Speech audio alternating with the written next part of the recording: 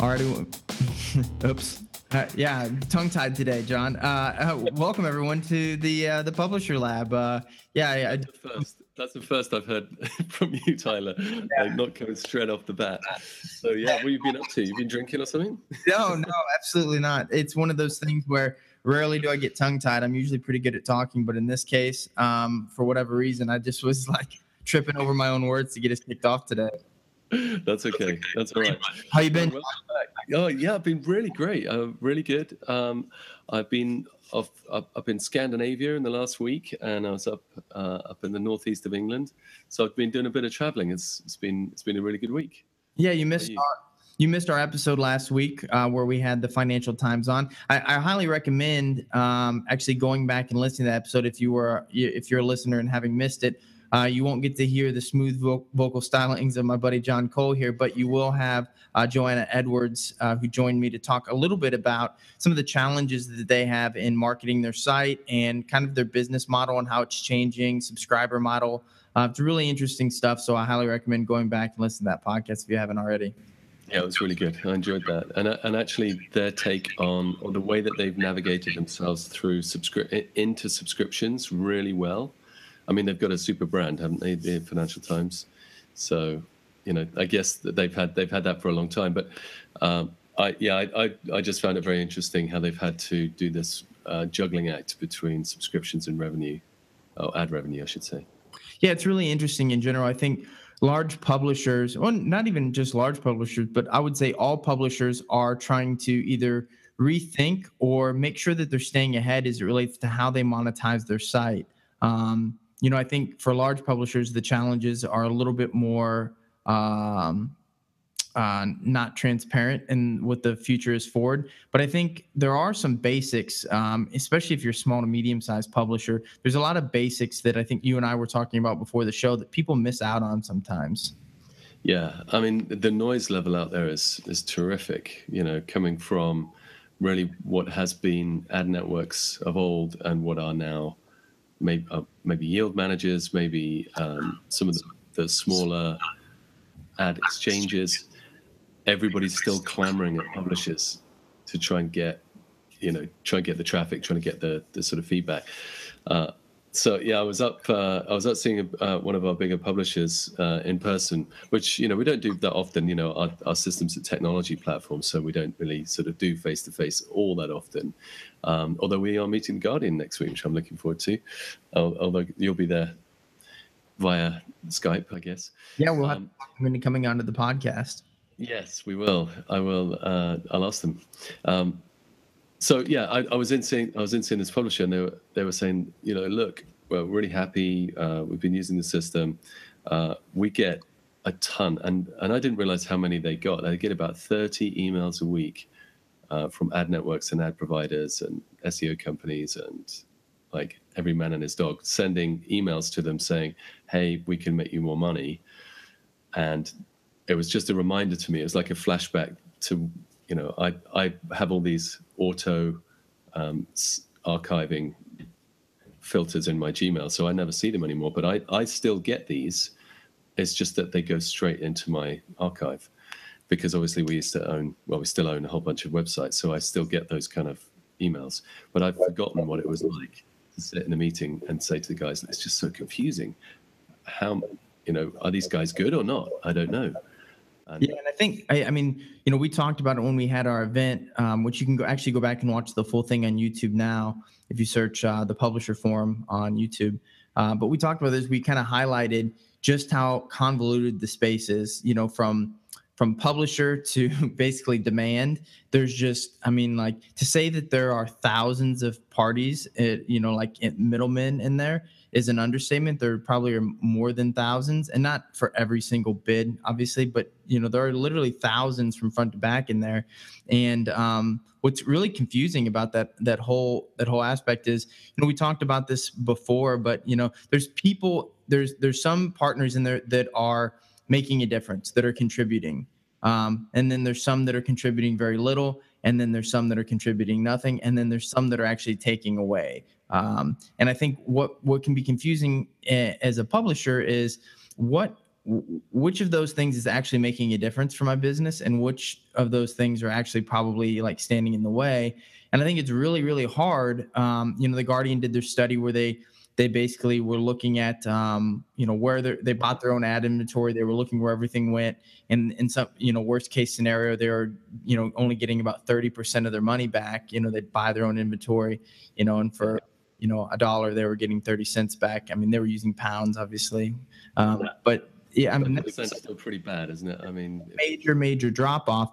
And so publishers, I think, listen to that kind of information, and it becomes even more overwhelming, because even the experts in the space, I see it all the time because I monitor and communicate with other experts in different communities, and even the best ones, if you start talking about something like this, they'll say, well, what are you seeing? Have you guys used these folks, or have you guys done this? What have your results been? Because you can tell there's lack of confidence in that. Even if you're doing something well, you still aren't sure if you're being taken advantage of, or maybe you're missing something.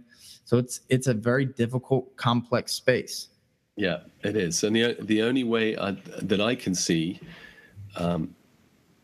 is to have every impression auctioned with as much demand as possible, and make sure those auctions are fair.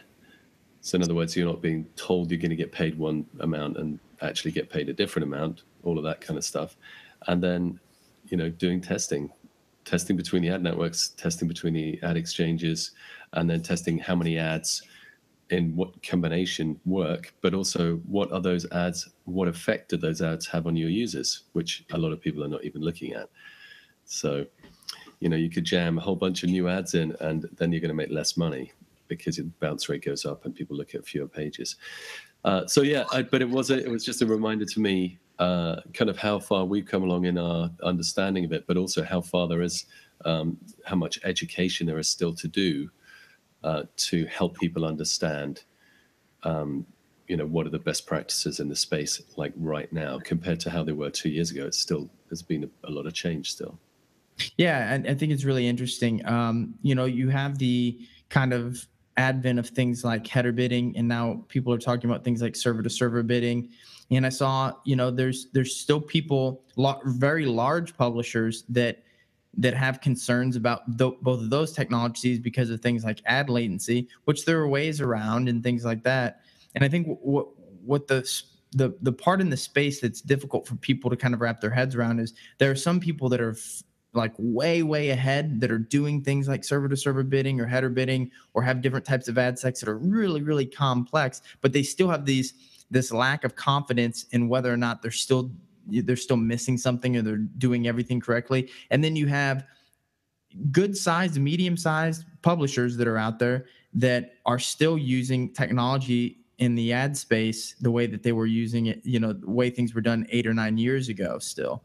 And in some cases, they may be ultimately getting the same results, because it's like the fake news study that was done, or that Digiday looked at, where they were looking at fake news sites and actual news sites. And in many cases, they were finding that the fake news sites were actually more profitable. And it wasn't because it was because they had far less overhead, obviously, but then also they invested a lot less in ad tech, and they were getting about the same results. And a lot of times you've got these big investments in ad tech to try to recoup the cost that you have in your site. And ultimately it's you kind of spin your wheels a little bit. Yeah, because you just end up in this hopping one provider to another, and then you're just not making any forward progress. So I think that's why there's a whole industry, like the Digiday events and those others, which are there to help people educate each other. And I'm totally behind that. And I think the more we have good journalism, good reporting on these subjects, the better, because then hopefully we'll get to a point where the entire ecosystem is more balanced, which is obviously what we're wanting, because obviously publishers have been almost at the bottom of the list of priorities, because everybody's servicing the advertisers' needs, because the advertisers have the money. They've got it upside down though, because what really we want to be thinking about is how do we give the users what they want so they absorb the ads in the right way, and we're still getting results from the advertisers, but it's not this sort of skewed it the problem that we have that isn't being properly addressed is from the $1 that comes from the advertiser to the whatever cents it is at the end of the day landing in the publisher's account. Who's taking what all the way through, and how can we make it so that the value chain is like corrected? Because we do, the advertisers need the publishers too. Yeah, and I think we've talked about this for a while, and I think it's not just us. I mean, everybody that's a major player in this space has said forever that the space needs simplification, and I think ultimately that's probably where we're headed in a lot of cases. But um, there needs to be more data that's shared between people, like you said before, so that we really know who is contributing and who's not, and who's adding value and who's not adding value. And that's where I think moving forward, we're going to see a lot more. This is not just a ringing endorsement of, our technology or what we do, but I do think we're going to see a lot more artificial intelligence and machine learning and things like that in the space, because I think ultimately that's the only way you parse through all of this data, because I think we would all agree that this is a very data-driven space, and that is the answer to big data that we've, across all industries that we've talked about for a while. Artificial intelligence, machine learning allows us to process this stuff in a way that humans simply can't. Yeah, and I guess that moves us on to the next point that we were going to talk about, which is the monetization, because right now, monetization of AMP.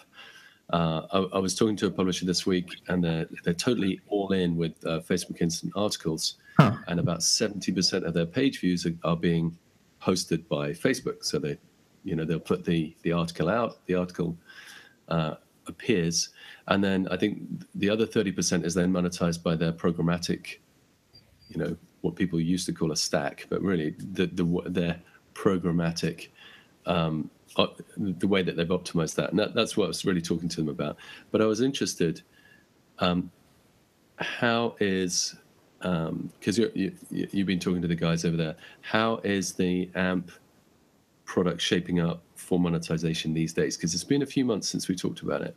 Yeah, it's really interesting. I was talking to the CEO of our company yesterday a little bit about this, and him and I were kind of trading stuff back and forth, because we both look at all the news that's out there on AMP. Obviously, we're very involved because we have a lot of publishers that are moving to AMP. We're helping people with that. We have technologies that parlay into it. Google, we contribute to the AMP project as well. Yeah, right? we're major AMP project contributors. For those that aren't familiar with what the AMP project is, AMP actually is an open source technology, which means it's not just Google's proprietary thing. They do very openly try to convince people that it is very much sponsored by Google and created by Google, but it is an open source project. That being said, in the beginning, whenever AMP was rolling out in the carousel, mainly, AMP very much today, and was created for news sites, and today it still has a lot of those characteristics that are changing. Like there are aspects of AMP where they want you to input an author and things like that. Not every mobile page makes sense for them to have quote unquote an author, et cetera. But with that being said, in the beginning, whenever this was rolling out to news organizations in the carousel, Google would advertise that, making 90% more revenue or 80% more revenue. And they were obviously just talking about Google revenue. And that's great. But across the board, all news publishers are saying, well, there's no way this is true. Maybe you're making more Google revenue, but we're, as an organization, making less revenue from AMP. And so Google has really backed off that. If you look at anything that they've talked about here in the last couple months, they don't talk about AMP making more money for publishers, because it's just, the truth is it's not. And there's a good reason for that, and I'll get to it in a minute. The thing that they talk about a lot are user experiences. So they're talking about things like how fast the page loads and how great that is for user experience. But we've talked about this over and over. There's really three metrics that are important to really measuring user experience. John, do you know what they are? I think I can remember bounce rate, and then time on site and page views per visit. Those are the three like cornerstones where you can say if the bounce rate's going down, the time on site's going up, the page views per visit's going up, then you know that the user experience is getting better. Yeah. Right? So what's interesting is that there are some individual case studies that show that bounce rate has gone down on AMP pages, which you would expect. The page load speed is much better. There's a lot of studies on if your page takes like longer than 6 seconds to load, you lose like, I don't know, a significant portion of your visitors. So bounce rate goes down in a lot of cases. But I don't know that it's that way across the board, because when you think about how AMP works, you've got the swipe right, which takes you to another article. And then you've got the X at the top that makes the AMP article kind of seem like a pop-up. So I have never seen like aggregate studies on that. That being said, also time on site, because the page does load faster, in a lot of cases, your time on site goes down. And so again, you see individual case studies, you don't see aggregate data. And then the last one is page views per visit. Now, it's really important. So this is the one that Google is talking about a lot. However, put your publisher cap on here for a second, because this part's the really interesting thing. When you talk about page views per visit, we're thinking about your site. How many pages on your site is somebody visiting? Well, AMP, when they're talking about this now, when Google's talking about it, they're saying AMP pages visited. And so that they aren't talking about just your page. They mean whenever somebody's on an article and then they swipe right to the next one. Now, again, this is mainly for news publishers. If you're just showing up as an AMP result in search, it doesn't occur that way. You can't do the swipe right. But that's a great, the AMP pages visited is a great metric for Google, but it's really not a great metric for anybody else. That being said, the biggest problem with AMP, in my opinion, is that there's a lack of competition in the monetization space, like what we were just talking about. So the reason why AMP revenue is less and why Google revenue goes up is because AMP is a simplified version of HTML, and you can only it's a single tag. So if you've got a mobile website right now, and you've got first look bidders in there, you've got header bidders, you've got your DFP, maybe multiple ad networks, you've got some kind of stack in there. You've got to choose which tag you're going to use on AMP. You can't have all these different tags in different locations. You've got to use one single tag.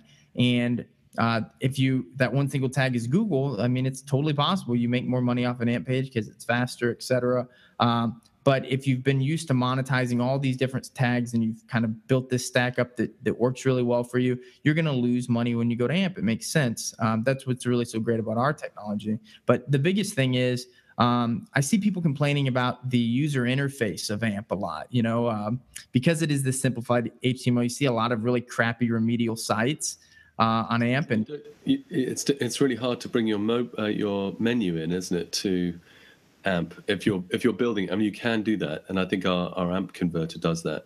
But that's one of the, like you said, the metrics when Google are looking at it is like, oh, time on site at Google and page views per visit for Google AMP have gone up, but for the individual site, they may well have gone down. I still think that it's actually we're on the right track with AMP. That people, getting towards AMP is better because it means fewer tags, fewer things jamming up a mobile page. Ultimately, it's good for the user. I think almost everybody says, "Oh yeah, I've seen those. It loads really quickly, and then I can go to the next article." I think the users like it. What we need to do is try to work out how this can benefit publishers better. And I think AMP will change to make sure that publishers are well looked after. Yeah, I think it's one thing that's really important to, you may listen to some of that and be like, well, I'm never going to AMP. Well, realize this, you were just talking about Facebook Instant Articles a second ago, and one of the publishers that was using them. The future forward is the application of these accelerated mobile interfaces or technologies, probably is a better term. AMP, Facebook Instant Articles, progressive web apps. These technologies are going to be the future of mobile browsing, and there's probably no way around it. And AMP is going to evolve. I mean, they're talking about it now. Pretty much every week you see some kind of announcement from Google on what's changed. When people talk about remedial interfaces and things like that, no, the HTML is so simple, it's taking the internet backwards. I don't think that's necessarily fair criticism of AMP, because the truth is we have sites that we've worked with that are AMP, that their AMP page looks exactly like their current mobile page. The biggest problem is that a lot of the AMP pages that are out there right now are done with really crappy converters, or they're done by remedial developers that don't have a full understanding of how to use the AMP HTML yet. So you're getting these bad sites, bad user experiences. And so for me, when we look at AMP, I think you still have to look at it as, if I was to put my money down on progressive web apps, AMP, Facebook, instant articles, right now, AMP is ahead of everything else. Progressive web apps are coming, and it's yet to be seen how they'll be adopted. I think the future looks bright. Facebook instant articles, I think, is a little bit scary for a lot of publishers because of the Facebook walled garden. But I think you look at AMP and you say it's an open source project. It's adopted by a lot of different people outside of Google. It does make your site much faster. It seems to be pushed super hard by Google. It seems like a good investment at this time. If you're talking about taking a long view, if you want to make all the money you can possibly make right now, you probably want to steer clear of AMP today. But if you're thinking about your site as a business moving forward, you cannot just sit and ignore and wait till your hand is forced, because by that time you'll be too far behind. Yeah, that's right. Don't wait too long, guys. I would suggest people test it out and watch this space on the instant articles question. Facebook instant articles. You're only allowed direct ad tags in there, and you're not allowed network tags, and you have to use the Facebook audience network to monetize those pages. It's a tough. I think it's a very tough proposition for large publishers, credible publishers, people that have spent a lot of their time building things organically. If you are a Facebook free or an arbitrage type publisher, I think it makes some sense. But you put so much of your business in the hands of Facebook at this point. You know what I mean? Yeah. It's just like any investment. You need to hedge your bets. Yeah, they always say with any business deal that how do I get in and how do I get out? I think if you look at Facebook as a business, I think it's a fantastic business. They've come out of nowhere. They've become basically the kings of mobile in 2 years, which is phenomenal. Yet Google's scrabbling to sort of catch up, and then we have the situation where they are asking publishers to put that content inside Facebook. Guys, we'll monetize it for you, but then you have to get that balance. So I think AMP is actually it's a good balancer in that market, because some publishers are doing really well with Facebook instant articles, by the way. Mm-hmm. It's just we haven't had the opportunity to test in there because obviously we can't get our testing stuff in there. Yeah, so we don't have quite the data there that we do. We don't have the data. I mean, that's the thing. It's like, Facebook don't like giving it up. So yeah, we'll find out about it, guys. We'll watch this space. We'll get on it. So Tyler, we haven't got a ton of time. What else were we going to talk about today? No, that's pretty much it.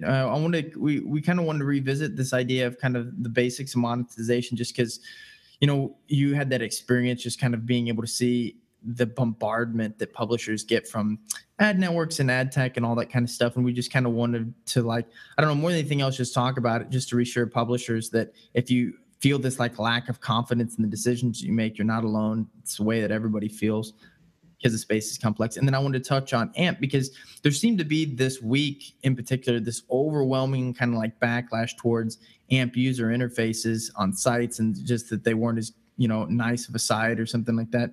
And to me, it's like, of all the criticisms and all the things that you should be talking about with AMP, the implementation that some websites have taken with it is the last thing that you should think about. Because the truth is AMP really, if implemented properly, can be just as dynamic, good looking, whatever terms you want to use, as a regular mobile site. It's all these other things that you need to take into account. But like you said, if you're thinking about it now and haven't dipped your toe in the water, and you're listening to this podcast, you're probably educated enough. You know what to look at. Get in there, see if AMP doesn't work for you, and start collecting some data and using it on your site. There are significant SEO benefits that keep getting measured.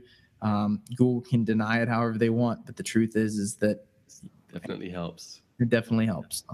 And for those of you who haven't gone SSL yet, go SSL, because that is definitely a little tick up. Yeah, we actually have one of our publishers that writes on our blog sometimes, Dave Taylor.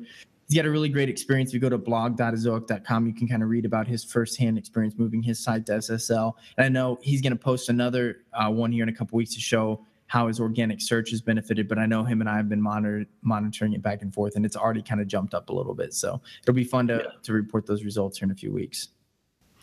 Cool. Okay, Tyler. Well, it's short and sweet this week, but folks, we will be back. We will be back soon. And in fact, I think the next one we'll do a monetization special. We'll spend some time digging into some best practice stuff, things that people can do at home.